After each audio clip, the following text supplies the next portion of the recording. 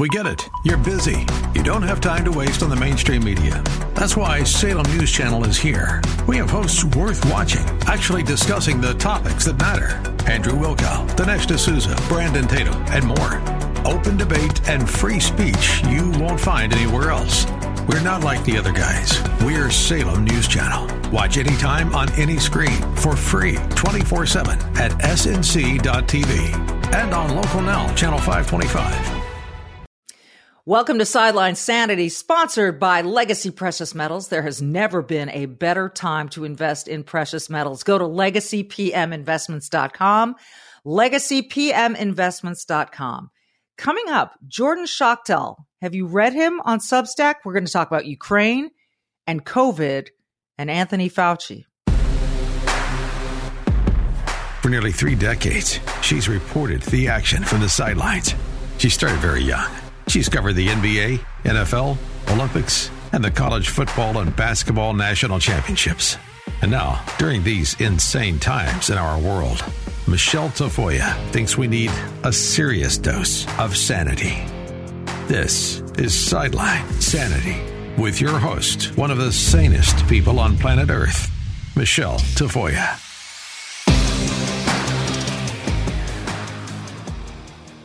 I am a fervent reader of Substack, and I find all these fascinating writers, and Jordan Schachtel is one of them. He writes for the Dossier on Substack. You should check it out. I'll tweet it out later, but go look for it for yourself.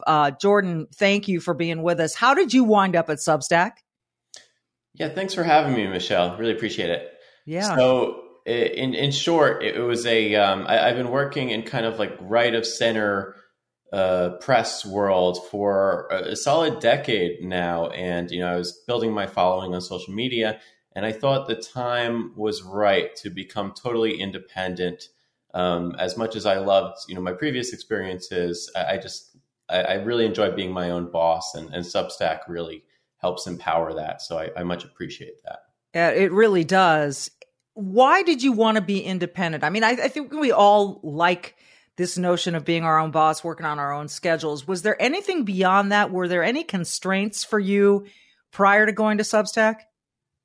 Yeah, there's always constraints. And it kind of just depends on what your personality is, what you're trying to achieve with what you're writing. I think it's extremely important for especially young writers and journalists and reporters to have editors and people overseeing their work. But I think there comes a point in time where you become comfortable enough in this space where you think you can still kind of you can be your own boss, and you can also, if need be, you can hire people to look over your work and whatnot, or to help you with your efforts. But I think it was just for me that the time was right to move on. It wasn't any ideological grievances or anything like that. It just seemed like in order to be fully in control of your product, and I think it helps people get their best product out, is when you're 100% responsible for the title, for the writing, for the editing, for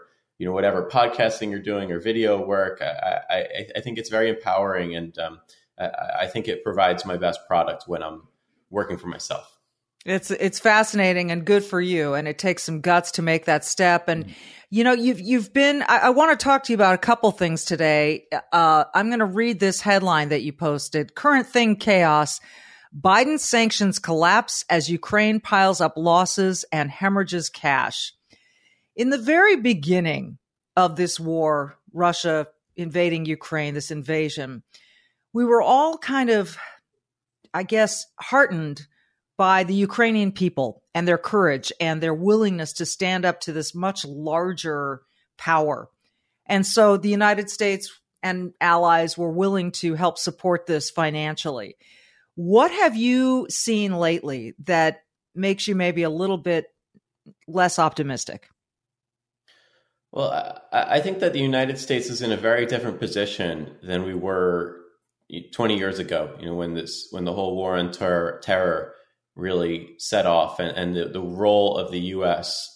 in the context of the greater globe was, we had the flexibility to engage in, I guess, what I can deem as poor decision making and world policing and stuff like that, and throwing all this money around. Trillions of dollars were spent on Afghanistan and Iraq, and I think that the country is in a place right now where it doesn't have the fiscal health to be able to police conflicts 5,000 miles away from our shores. So for me, I think even regardless of where you stand morally on who's the good guy, who's the bad guy, are they both bad guys, are they both good guys, and anything in between, I think that the role for the U.S. just abroad in general right now should be a very minimal impact, and we should really focus on rebuilding at home. So I think my foreign policy views have greatly evolved, and the way I discuss the Ukraine conversation is definitely in that context. Yeah, I think a lot of people's are evolving. One of the things that you just said is spending more money here at home. I think when we see the southern border in chaos, when we see a lot of poverty in our own backyards, when we see formula shortages, baby formula shortages, and other shortages, we start to wonder, and gas prices, of course, through the roof, we start to wonder what kind of attention is being paid here at home. And we seem to be very easily spending billions and billions and billions of dollars abroad. Why is that a fair complaint? I mean, of course, we want to see Ukraine succeed. At least I do. I would like to see Ukraine succeed. I would like to see them maintain their independence. But at the same time, I do understand that there are lots and lots of Americans in need of support here at home. I think you're exactly right. In an ideal world, everyone has a government that they deserve. But in 2022, nobody has a government that they deserve. So it's worth thinking about that in the context of the Ukraine war, where you have a kind of corrupt small state and what I view as a very authoritarian big state that's trying to impose its will in that small state. And I just think that it's very important to distinguish this from some type of like genocide, from some type of like catastrophe akin to the famines during the Soviet Union or the Holocaust during World War II. The situation in Ukraine is unfortunate, but like, does that mean the U.S. needs to intervene? And in my estimation, it is absolutely not. It's such a clear case that there should really be no U.S. involvement, but yet our elites in Washington, D.C. continue to send the government there upwards of like $1 billion a day. I just read a press release right before we went on air, 1.7 billion more for Ukraine. It's just like an endless money spigot right now. Why do you think that's happening? Why, if there are so many problems with this, why do you think we're doing it? I think, unfortunately, our government and its bureaucracy has become very corrupt and deceitful, and this has been a problem for decades, but it's only getting worse. And if you recall, during the Trump years, there was not a new war waged. And I think that hurt the financial situation of the defense industry. And now it seems that they are using that lobbying strength to pursue this endless resupply mission to Ukraine, which is enormously costly and actually kind of degrades the U.S.'s own stockpile. But I think that you can't overlook the potential that there's a lot of lobbying, and there's a lot of congressmen who are really not beholden, but they're on the high priority list of people who can swing votes, get them money. The Washington, D.C. Beltway is very detached from the average American individual. And in the Beltway, you have certain lobbying organizations, and the defense industry is notoriously among the most powerful. So I think there's a lot of that going on in terms of all the money that's being thrown around and all the weapons and supplies and whatnot. That's amazing. And I want to make sure I'm clearly hearing you, because I've long heard about this military industrial complex, and this notion that the defense industry, which, truth be told, my father was a an aerospace engineer, and a lot of what he did had to do with missile systems and so forth. So what you're saying is that Trump years, very peaceful, hurts the defense industry a little bit in that they're not needing to generate new weapons, etc. Now they are lobbying to get involved in this so that they can be paid to produce weapons and so forth that are being shipped over to Ukraine. Do I have that right?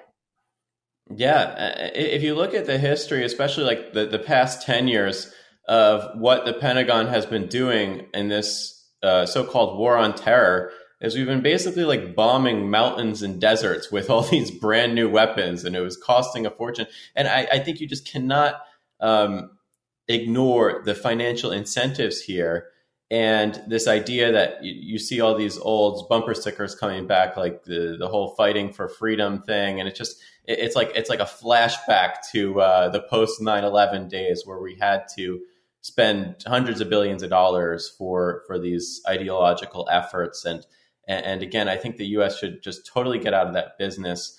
And sadly, we have defense contractors that don't seem to be. I think they just have a very nefarious agenda at this point, and it's just that they're paying off these think tankers, these lobbyists, and Congress listens to them. And it's just like there was a new poll, a Monmouth poll that came out the other day about what Americans are prioritizing today. Mm-hmm. And I think the vast majority of them said that it was something related to the economy. Most of them were saying inflation. And I believe it was fewer than 1% said that Ukraine is the number one issue for them. So it just goes to show, like, why are we spending all of these billions of dollars on Ukraine? There has to be some other incentive going on inside of Washington, D.C., because the average American, it may have cared about this conflict when it first went off a few months ago, but it seems that there's just lots of disinterest right now. And with a very difficult economic situation for hundreds of millions of Americans now, it just seems that they couldn't care less about sending all these taxpayer funds. It's just insane to me. And so as you see it, you've got this poll that suggests that, and maybe people are voicing this a little bit here and there, but how does the average American, or, just how do groups of Americans make it clear to Washington that this isn't right? And, oh, by the way, I think when you looked at that same Monmouth poll of what do Americans care about, I think border security was fairly significant. So why is that being ignored? Is that just not a money-making pursuit for the United States government?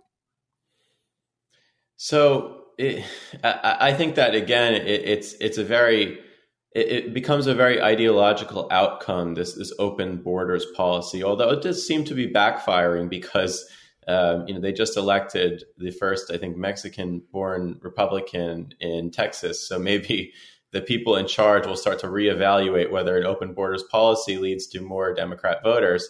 But I think that's really what's going on here, is that if they wanted to secure the border, they could secure the border. The reason they're not securing the border is because I think they want to bring more people into this country who they believe will vote for this kind of like uniparty ruling class, life on welfare, that you will own and nothing and be happy, this type of ideology that the people in DC love. So I think that's why they keep the border open, is that they need to kind of move more voters into this country and change the voting numbers so that they will just continue to win majorities every single election cycle. And I hear that. Well, you do that through an open border. And I've heard that accusation a lot, and I've heard people push back hard against that accusation. But I want to get into this a little bit more with you after this quick break, because what you said is you will come here, you will own nothing, and you will be happy. I just wonder who thinks that possibly is a good idea. So we'll get into that with Jordan Schachtel. Again, it's the Dossier on Substack. You want to check it out. More in just a second.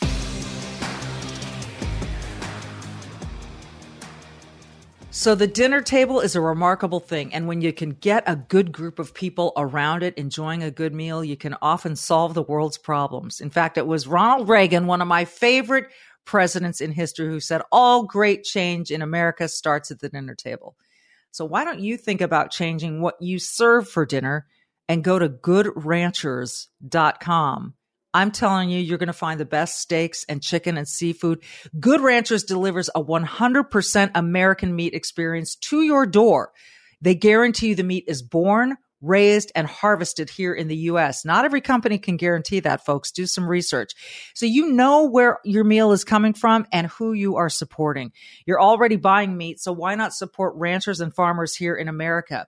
It might feel sometimes like it's impossible to get everyone to the dinner table. So even if there are a couple of you, you can get these single-serve pouches out of your freezer, beef, chicken, seafood, season it up, throw it on the grill, put it in the oven, whatever you do. It's always going to taste great. And it's not like one delivery is good and the next one isn't. It's just consistent excellence in flavor and value. Good Ranchers is a company that supports American agriculture and business, and they support us, which I really appreciate. So we love supporting them. Be sure to use my code TAFOYA, TAFOYA, when you go to Good Ranchers to get $30 off your order, plus get free express shipping. You can make gatherings at the table common again with Good Ranchers. Take advantage of this offer before it's gone. Go to goodranchers.com/Tafoya to start bringing people to the table, creating change in America, and eating seriously delicious food from Good Ranchers.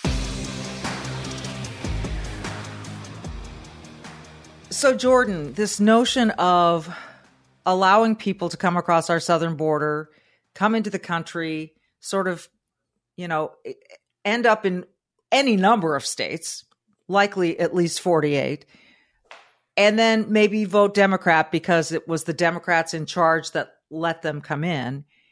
But as you said, there's this sort of this flip going along. You mentioned Mayra Flores down in Texas becoming the first Republican to overturn a Democratic seat in over 100 years. She's Mexican born and married to a Border Patrol agent. Really significant moment down there. Then you've got Jill Biden in the last 24 hours from us recording this, talking to this Latinx inclusion group, which as a Latina, I do not like the Latinx term. To me, it's you're a Latino or a Latina. And anyway, that's me personally. This notion that you'll come here, you'll own nothing, we'll take care of you, and you'll be happy. Who does that possibly appeal to? Is there a good portion of the population that just wants to rely on government? Am I crazy for thinking that how could you possibly want to have your life run by somebody else? I think intuitively it doesn't make sense, but I guess if you can psychologically manipulate someone to be scared in their home for 2 years and make sure to wear a mask if they step outside their front door and take endless amounts of pharmaceutical injections, I think that people can be convinced that what the government is doing for you is going to protect you, keep you safe and secure, and keep you prosperous and thriving. But certainly you are agreeing to live to in a hierarchical system where there are people above you and you are among the peasant class who is eating bugs and living nicely and just getting your government check, and everything will be great and utopian. And I think that it's just like, it's a very poisonous mentality because it leads to basically zero human flourishing, and this mentality that by being present on this earth that you are owed something by the people around you. But I guess the votes don't lie. That this mentality certainly does appeal to, I guess, tens of millions of Americans. This idea that you will own nothing and be happy, and it's a very toxic agenda. But I think that people can be awakened, especially through education, about what these people actually want for these folks. Is they want to gobble up all the resources and assets in the world, and they basically want you living in this form of perpetual serfdom for you and your family. You said that there can be an awakening, and I think to a certain extent, some people are waking up right now, and you could say that people were waking up with that Tea Party sort of revolution back however many years ago you want to say that was, and Donald Trump and his agenda of America First. I think, again, we can talk about Mayra Flores, and there are others who are coming into office who represent a very different viewpoint. I certainly have a very different viewpoint. I want each individual to pursue and achieve as much as they humanly can. And it's hard for me to understand any other viewpoint on this. Education seems to be a place where history is getting watered down and also sliced and diced into pieces that are very almost anti-American, where we're looking at all of our faults and not really the goals and the triumphs and the higher pursuits and the enlightenment, if you will, that led to the forming of this country. So is there enough of an awakening at the school level, you think, that people want their kids taught real history? For sure. It's crazy how few people, especially the politicians, are willing to acknowledge that through our system, with all of its faults, has still created like the highest standard of living in human history. And right. a poor person on welfare in America is generally better off than a rich person in a developing country, any day of the week. So it just seems that this it's of course this very toxic mentality that starts from a very early age. But I think you're right that there is this counter movement that is arising, akin to like the Trump movement or the Tea Party, or even years before that, the counter establishment movement. And especially with the election of Glenn Youngkin in the recent elections, school choice was the number one issue, or just generally like this anti woke agenda in schools. And I think that's vitally important. I live in Florida, and it's one of Governor DeSantis's top priorities is combating all of this insanity in the public schools, because I think the issue is that if you're indoctrinating 8-9-year-old kids, it's very difficult to reverse that process if they're going through 12 years of authoritarian leftism, and then you expect them to find the cause of freedom. It would become very difficult. So I think you're right that this battle for the schools and the CRT woke agenda and trying to reverse that, it might be the prevailing issue in November. It very well could be. And the more you have the National Education Association telling us that mothers should be called birthing persons or uterus havers or whatever it is that they want to call us, I think the more you see moms like me go, wait a minute, and really question what their aims are all about. I again hear so much about the left, and we're not talking about traditional liberalism here. We're talking about leftism, and I just don't understand who they think it benefits. Like it's so hard for me to get my head around why anyone would want to embrace this philosophy. What kind of answers do you come up with when you ask yourself that? To me, it's just the people in charge are running this psyop that has been working for decades. Well, this particularly applies to the Democrats. It's also in there in the Republican Party. But if you look at like California, the power centers are like the Newsom family and the Pelosi family, and it's been like that for decades. Like, how has that happened?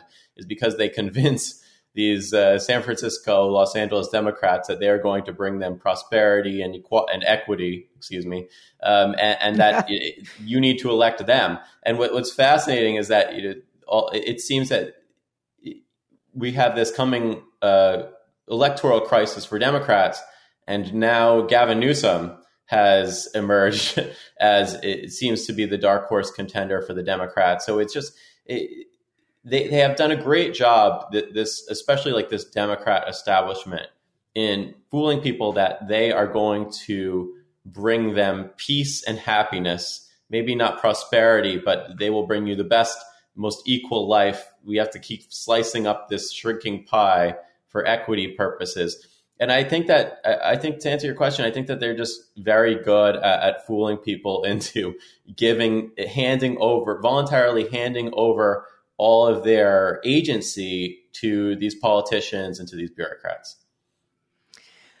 Holy mackerel, folks. It's a really interesting take, Jordan. I want to have one more bit of a conversation with you about COVID, because you've written a lot about this, a lot about Dr. Anthony Fauci.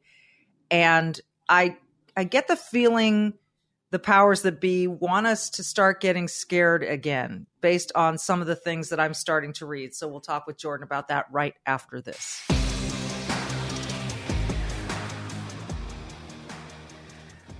Gosh, since November of last year, the stock market has plummeted, right? But gold has been on the rise. Have you noticed that? Gas prices are insane. The stock market is extremely volatile. Inflation is even worse than it was a year ago. Heck, it's like the worst in 40 years. And we've got this war between Russia and Ukraine that we can only hope comes to an end soon. The markets don't like instability. But the good news is you have options. Gold prices are rising as investors turn to gold for protection. Gold provides a hedge against inflation and protects against a weakening dollar. Legacy Precious Metals is the only company I trust for investing in gold and silver, because you need an investment that's going to protect your wealth and your retirement. So why don't you call Legacy Precious Metals? You can ask them anything you want. Just give them a call. Be proactive while there's still time, because remember good old 2008? Those who invested in gold saw huge gains. Others kind of lost their retirements. Now, Legacy Precious Metals can advise you of all your options for investing in gold and silver, and you can speak to an IRA expert at Legacy Precious Metals. Here's the number, 866-528-1903, 866-528-1903, or download their free investor's guide at legacypminvestments.com, legacypminvestments.com. Jordan, here's another headline that caught my eye on the dossier. After month-long COVID bout, Fauci claims quad-vaxxed status prevented severe disease. Just the headline makes me laugh, because he said, I was vaxxed, I was boosted, and then I was boosted a couple more times. Thank God, because otherwise, who knows what this 4-month or this month-long COVID bout would have been had I not done those things. What's wrong with this picture in your mind? There's so many things wrong with this picture. The picture of credentialing Anthony Fauci. It started when they credentialed Anthony Fauci as the nation's foremost infectious disease expert. I'm sure you saw that written extensively in every corporate press outlet. Imagine describing a NASA bureaucrat as the foremost space expert in a world of Elon Musk's, right? It's a very simple thing. Like, just because you've been working for 50 years in the federal bureaucracy, this does not make you an expert. If anything, it makes you maybe an expert at maintaining your status in the bureaucracy. I think he's definitely an expert at that. But I think it's just, we're just living in this Orwellian world right now, in an Orwellian America, where we are continually told to inject ourselves with the same mRNA pharmaceuticals indefinitely, and that will somehow protect us. And there's all this anecdotal, but beyond anecdotal, there's plenty of statistical evidence that nothing really seems to be working. And you'd think that with all of this emerging evidence, whether it's the lockdowns, whether it's the vax passports, the masks, nothing is stopping people from getting sick with the respiratory virus. It's unfortunate. I wish we had the tools to stop people from getting sick, but the reality is that we don't. And it's amazing that all of these academics, so-called public health experts are telling us otherwise, because there's just no evidence. So I think it's worth just making a mockery of how ridiculous it is that Fauci says, oh, although I was sick with COVID and I was taking all these Pfizer pills and I have all my injections up to date, I was still sick for a long time. So, statistically speaking, it was no different than someone who did not take any of that stuff. The outcome may have been the same, may have been better. So it's ridiculous that people like Fauci would insist that because he he had all of these injections that it saved him from a worse outcome. That's not really provable, is it? I mean, he could have not taken any of the vaccines or the whatever the medication is that he took after getting it and still been in the same boat. I mean, that is a possibility, right?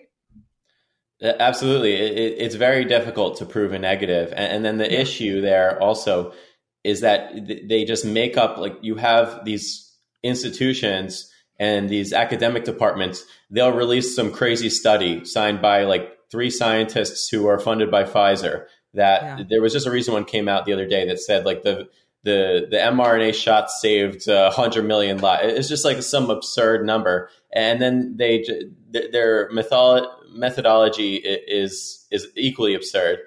And then the corporate press reports on it as if it's a fact. And now they say that we have studies showing that the vaccine saved 100 million lives. Like, that's just kind of how these narratives are created. But is there any evidence or data actually proving that this stuff, whether it's the vaccines, the masks, the lockdowns, the social distancing stickers on the sidewalks, saving how many lives? It's just, they're continuing to make assertions that are completely detached from any real scientific rigor.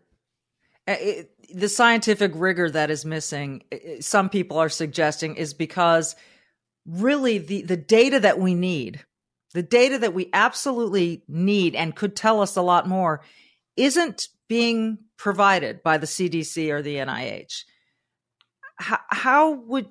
Do you agree with that? Do you think that there's a certain amount of data that they're just not willing to show? I think they're more worried about how to manipulate people into taking their next shot. So all of their agenda items are based on that. So the idea that the CDC, I mean, rationally speaking, these institutions should just have all of their data publicly available, and they should be working on informing the public. Because if you're openly informing the public, maybe they'll trust you a little more, and trust of these institutions is at an all-time low.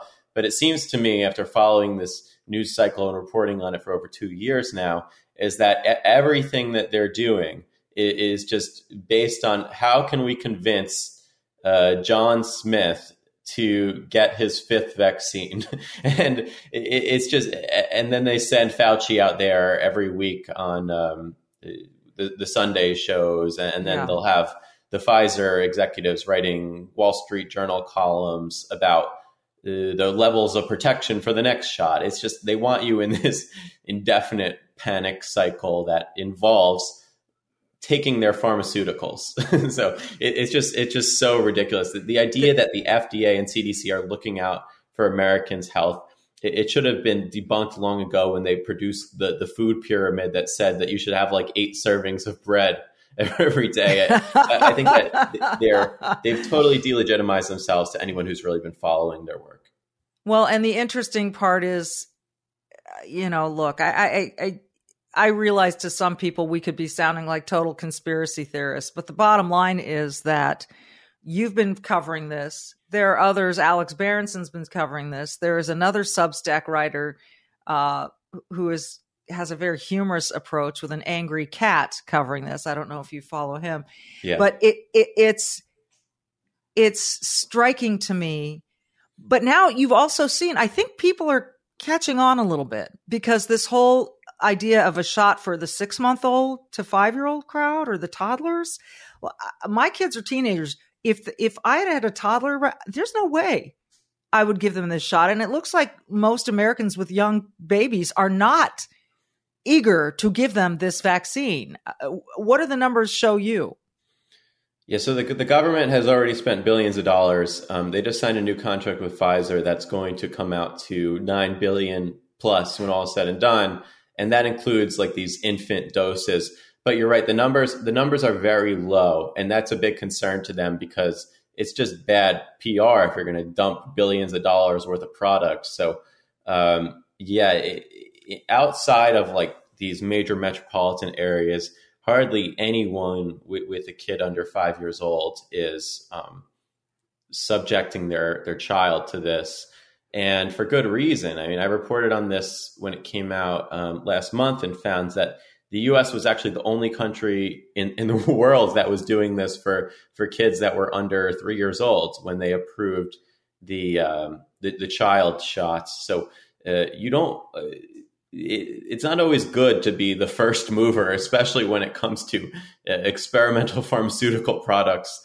And the data shows very clearly that kids don't really have to worry about, statistically speaking, a statistical 0 chance of having a very, very serious outcome. A 1 in a million is not statistically significant. And that's really what we're talking about here. So the idea that everyone needs to inject their kids with a pharmaceutical product that could potentially harm them. I mean, there are serious studies that are putting the number now at maybe 1 out of 1,000 or more than 1 in 1,000 are having a serious adverse event.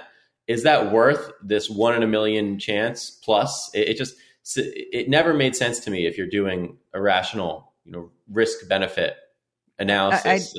I don't know that we are getting a rational risk benefit analysis from the government or from the media.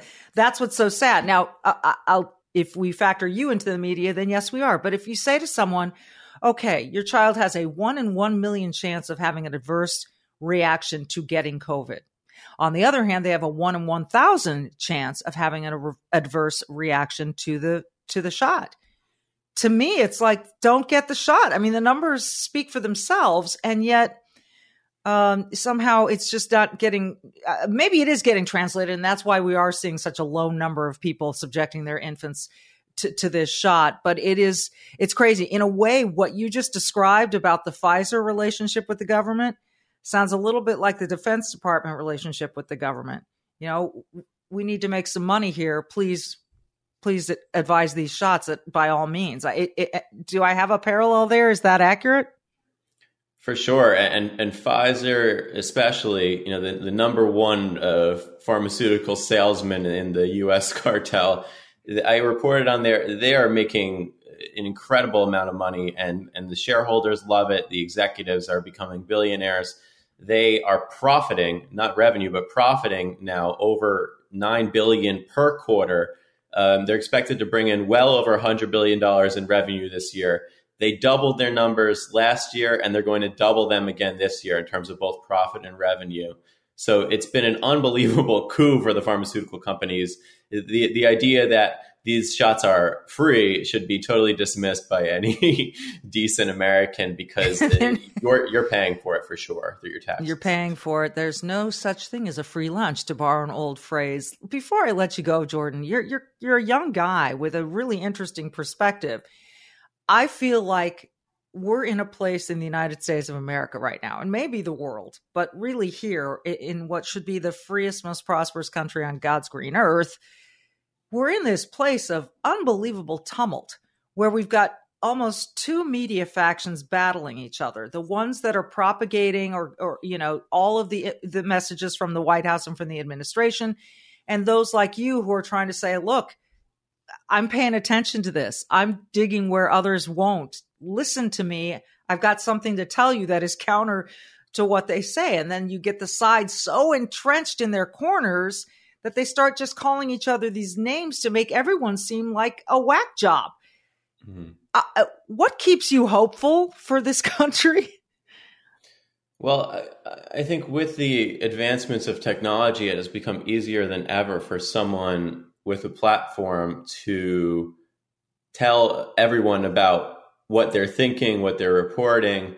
And the old guard is really just a concoction of gatekeepers. They want to, the people working for the New York Times, the appeal for working for the New York Times, Washington Post, is that you get to tell people what the news is. And they really don't like the idea that other people have their own perspective on what the news is. So I think that this lashing out that we're witnessing is that effect, is that they're slowly losing power over time. And I'm very optimistic that these institutions will continue to degrade themselves to the point where their funders, and these are not profitable institutions, their funders are just going to start cutting them loose. And you're seeing this through, BuzzFeed, Daily Beast, these very propagandistic outlets.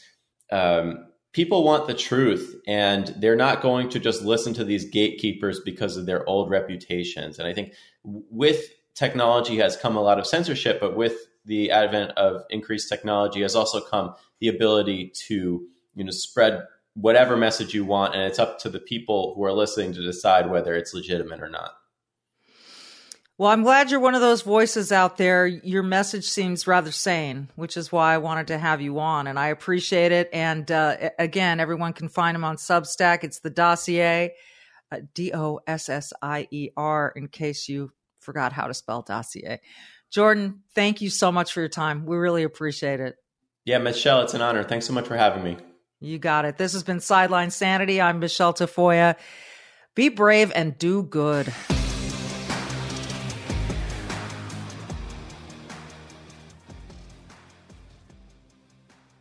So with the economy the way that it is, which is not great, makes you think about what is smart investing these days. I was given a gift of gold by my mom. My husband and I were gifted some gold for a wedding anniversary, and we're really grateful. And I am really grateful to Charles Thorngren, who joins us now from Legacy Precious Metals, a sponsor of Sideline Sanity. Charles, we appreciate you so much. We're hearing more and more about how inflation ain't transitory after all, and it may be here a while. And, food shelves are the lines are longer. This is really, it's not the America I grew up in, and it's worrying a lot of people. So if someone's thinking about investing, what do you tell them? It's an interesting conversation. Investing nowadays, we want to go back to kind of the basics, really, where diversification has always been key. And we hear it. We've been told it ad nauseum, diversify. And then everyone puts all their money in the stock market and wonders why, when there's a pullback, they're in trouble. Diversity means asset class diversity as well. Some real estate, some precious metals. These are the things that give your portfolio the legs to stand through all the storms that will happen financially. And we know that they happen. They happen continuously and they recur. So that's what diversity is truly meant to do. And that's why people used to talk about diversity. So when people see the value of the dollar declining or they see inflation, how do you get the average person like me to understand that gold can still be appreciating or that gold can protect against that stuff? How does that make sense for people? The easiest way to look at it is if you look at gold, right? Gold is the anti-dollar investment. As a dollar gets weaker, gold gets stronger. And we know that because it takes more dollars to buy that gold, just like cars cost more now, right? Anytime you have inflation, the item that you're buying costs more. The difference with gold is that it doesn't devalue. It's considered an alternative currency. Basically, when you say that I don't have complete faith that this financial system is not built on a house of cards, or I don't have complete faith in what the current Fed is doing to fight inflation, this is where gold comes in. And this is where we see people increase their amount of gold, because a diversified portfolio should have some gold regardless. We need to remember that the United States Fed says 2 to 3% inflation is ideal.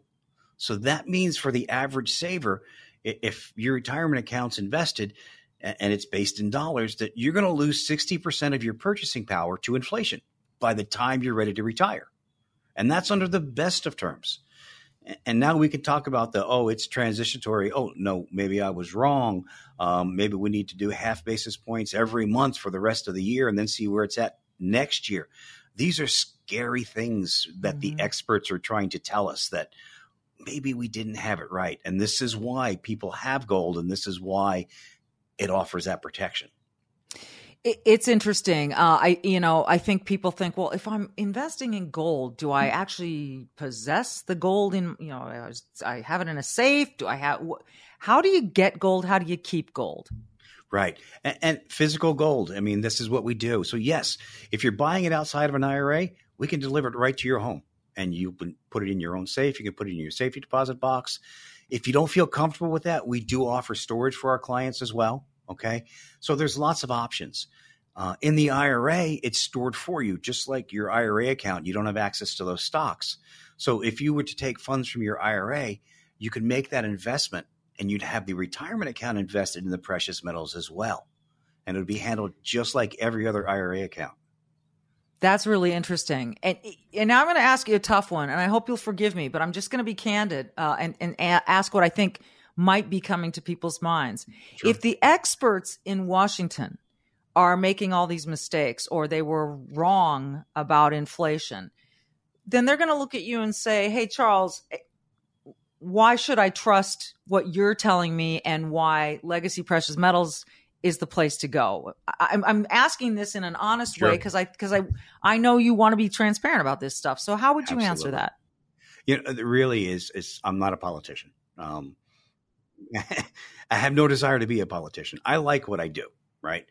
I help people prepare their finances. I help people with their retirements. I help people set up their funds so that their children and their grandchildren have something that's there. This is what I do. This is what I do for enjoyment. Very big in economics. But metals is that thing that it's an alternative asset, right? When I was a stockbroker 30 plus years ago, it was unique kind of then. And then everybody was a stockbroker and everyone had stocks and there was nothing different. There was no protection. Everyone said the same thing. To me, it didn't make sense for everyone to be doing the same thing. If we all do the same thing, then we all fall together. And we know that if you follow the government's direction, you're buying into whatever they want to sell you. Now, it used to be politics was a little different. We've gotten into a place where we can't say that anymore. It's not always for the people. We see that. We see that what they're doing with the economy itself. We know that we have to have something else. And this is why we do what we do here at Legacy.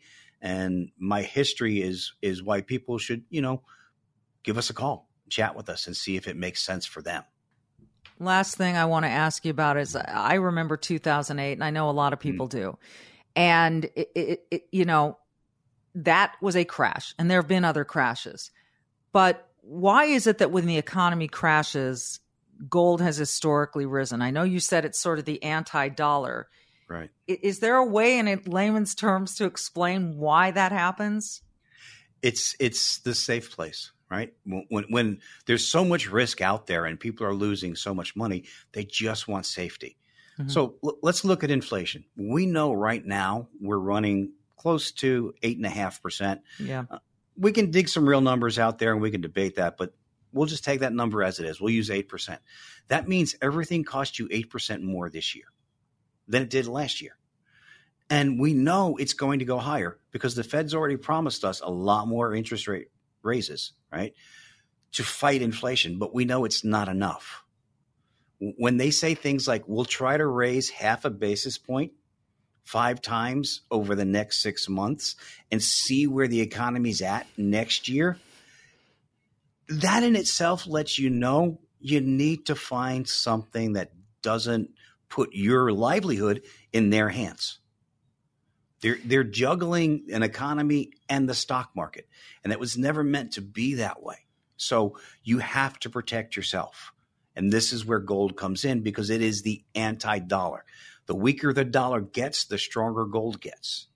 And, 2008, I remember after it happened, the people that would call and try to salvage their retirement accounts, and it was a very devastating time. People would call and they would be crying that they can't retire now. They have to continue to work. They're 67 years old and their plans are gone because they lost half their value. And that's devastating, but this is where those who were involved in gold, they saw gold almost double in price. It offset the losses. So again, Charles is not suggesting that you put all your money in one place, that not even gold, but diversify your assets, and precious metals is a good way to go. And Legacy Precious Metals is the only company I trust when I talk about and do my investing in gold and silver. And you can contact them as well. LegacyPMInvestments.com, LegacyPMInvestments.com. I don't know why you would waste another minute thinking about it. Just talk to them. Just ask them, see what your situation can manage and handle and might require, and just get some answers. Charles, I appreciate your time. Thanks for this. It's been very educational. My pleasure. My pleasure. Thank you.